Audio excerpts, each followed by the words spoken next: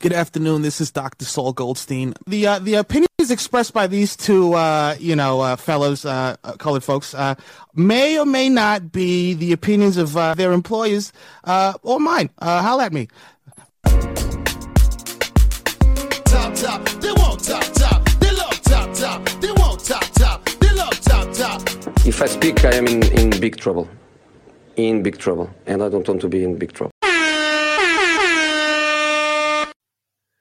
Ken, 2022 is closing out on us quickly, man. How you feeling about the year so far? It's been a good year overall. I think it's been interesting on a lot of levels too. What you mean interesting? I mean, coming into 2022, like at the end of 2021, I think there were a lot of things that people were expecting to pan out in certain ways that didn't. Mm-hmm. And I think that kind of gets to our topic that we're discussing right now. Yeah. So, U.S. women's national team, man, their ratings are down, way down. I don't know really how to feel about this because national teams go in cycles anyway. But what are your thoughts on this? Is this just par for the course, or is there something else at play here? I think there is a underlying issue here that is both like a canary in the coal mine for WOSO in general and just an overall problem with soccer in America. And the first problem I think it is that like just with WOSO in general is that like a lot of these games, like when they aren't a part of large like coverage packages, don't really like get good like placement, right?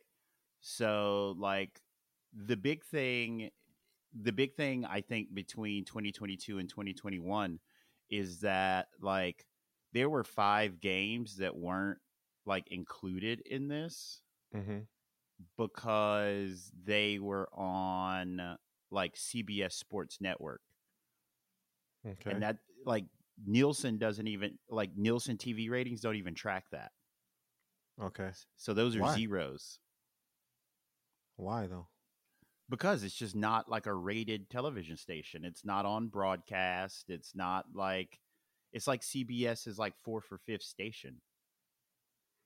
Gotcha. Like and that's the problem with NWSL and I think WOSO in general.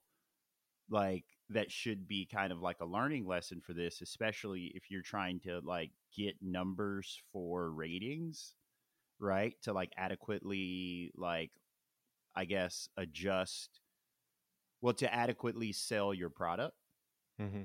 Like you've got to get on places that, you know, are at least being rated by Nielsen so you get proper valuation. Gotcha. And like the NWSL, like their home channel is CBS Sports Network, you know, when you're not watching it on Paramount Plus. And it's like how many televisions across the country get like CBS Sports Network. And then that just kind of transitioned into my secondary point, which I think is like, you know, the broader, like, you know, problem for soccer in general in our country a lot of times, especially with the new MLS deal, is that like we're just not getting good placements and choosing streaming over broadcast isn't really helping. Like, you know, both national teams starting next year are going to be on HBO, right? Yeah. That's going to be a problem. For sure. So, like, those are really my only 2 things that, like, I think are kind of like problems here. But all in all, I mean, you know, like next year is going to be the Women's World Cup. So, yeah, like, obviously ratings are going to be back up. But, you know, like, what do you do in those off brand years when you don't have like a World Cup and you just have like the She Believes Cup and a bunch of friendlies, right? Yeah. Yeah, I feel like a part of it is, and this is just personal feeling. I just think with the release of that documentary, there was like just not great energy around the team this year. And on top of that, and I think the biggest factor is that men's World Cup was all the talk. So when all the marketing dollars are behind the men's team and whatever run they were projected to make in this World Cup, it takes away from eyes on the women's game. So I just think those two things made this little downturn in ratings, and they'll pick it back up next year. Especially like you said, World Cup, they're the queens of the World Cup for women. So I expect those numbers will get a seriously significant boost in 2023. So I don't think this is too big a deal. It's kind of like whatever for me, but it's always something to keep an eye on, especially with these new CBAs that they have, because now the way the money's being split, it's like everybody's watching all these fine details now, and it could come back to bite them in the long term. So we'll see what happens. Do you think that there's still that level of like market competition between the men's and the women's teams when it comes to like eyeballs, right? Like, do you think that, like, you know, when people talk about the men's team, like it takes away from the women's team in that way still? Like, do you think we'll ever get past that? No. That's men, that's sports. It's not ideal, it's not perfect, but that just is what it is. The men are going to continually draw more revenue than the women, I think. Not that they're better, not that they deserve any different. I'm just saying these things are they just are. And that's just it's gonna be what it's gonna be. There's not really much we can do about it as a fan base other than support the women, right? Just support them. Watch the games, tell your friends about it, try to get them to watch.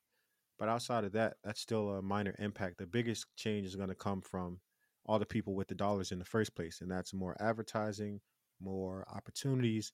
You know, we've talked about this many times before about how you take the conversation away from it being some sort of like charitable effort and just being an outright sporting effort, the same as the men, and, you know, play to their strengths, minimize their weaknesses, the same as you do for the men. And that's all we can do. Outside of that, it's just going to be what it is. Thank you for checking out Chop Soccer Pod Short Corners. For more, check us out on Twitter @Chop Soccer Pod and Instagram @Chop Soccer Pod. You know the vibes.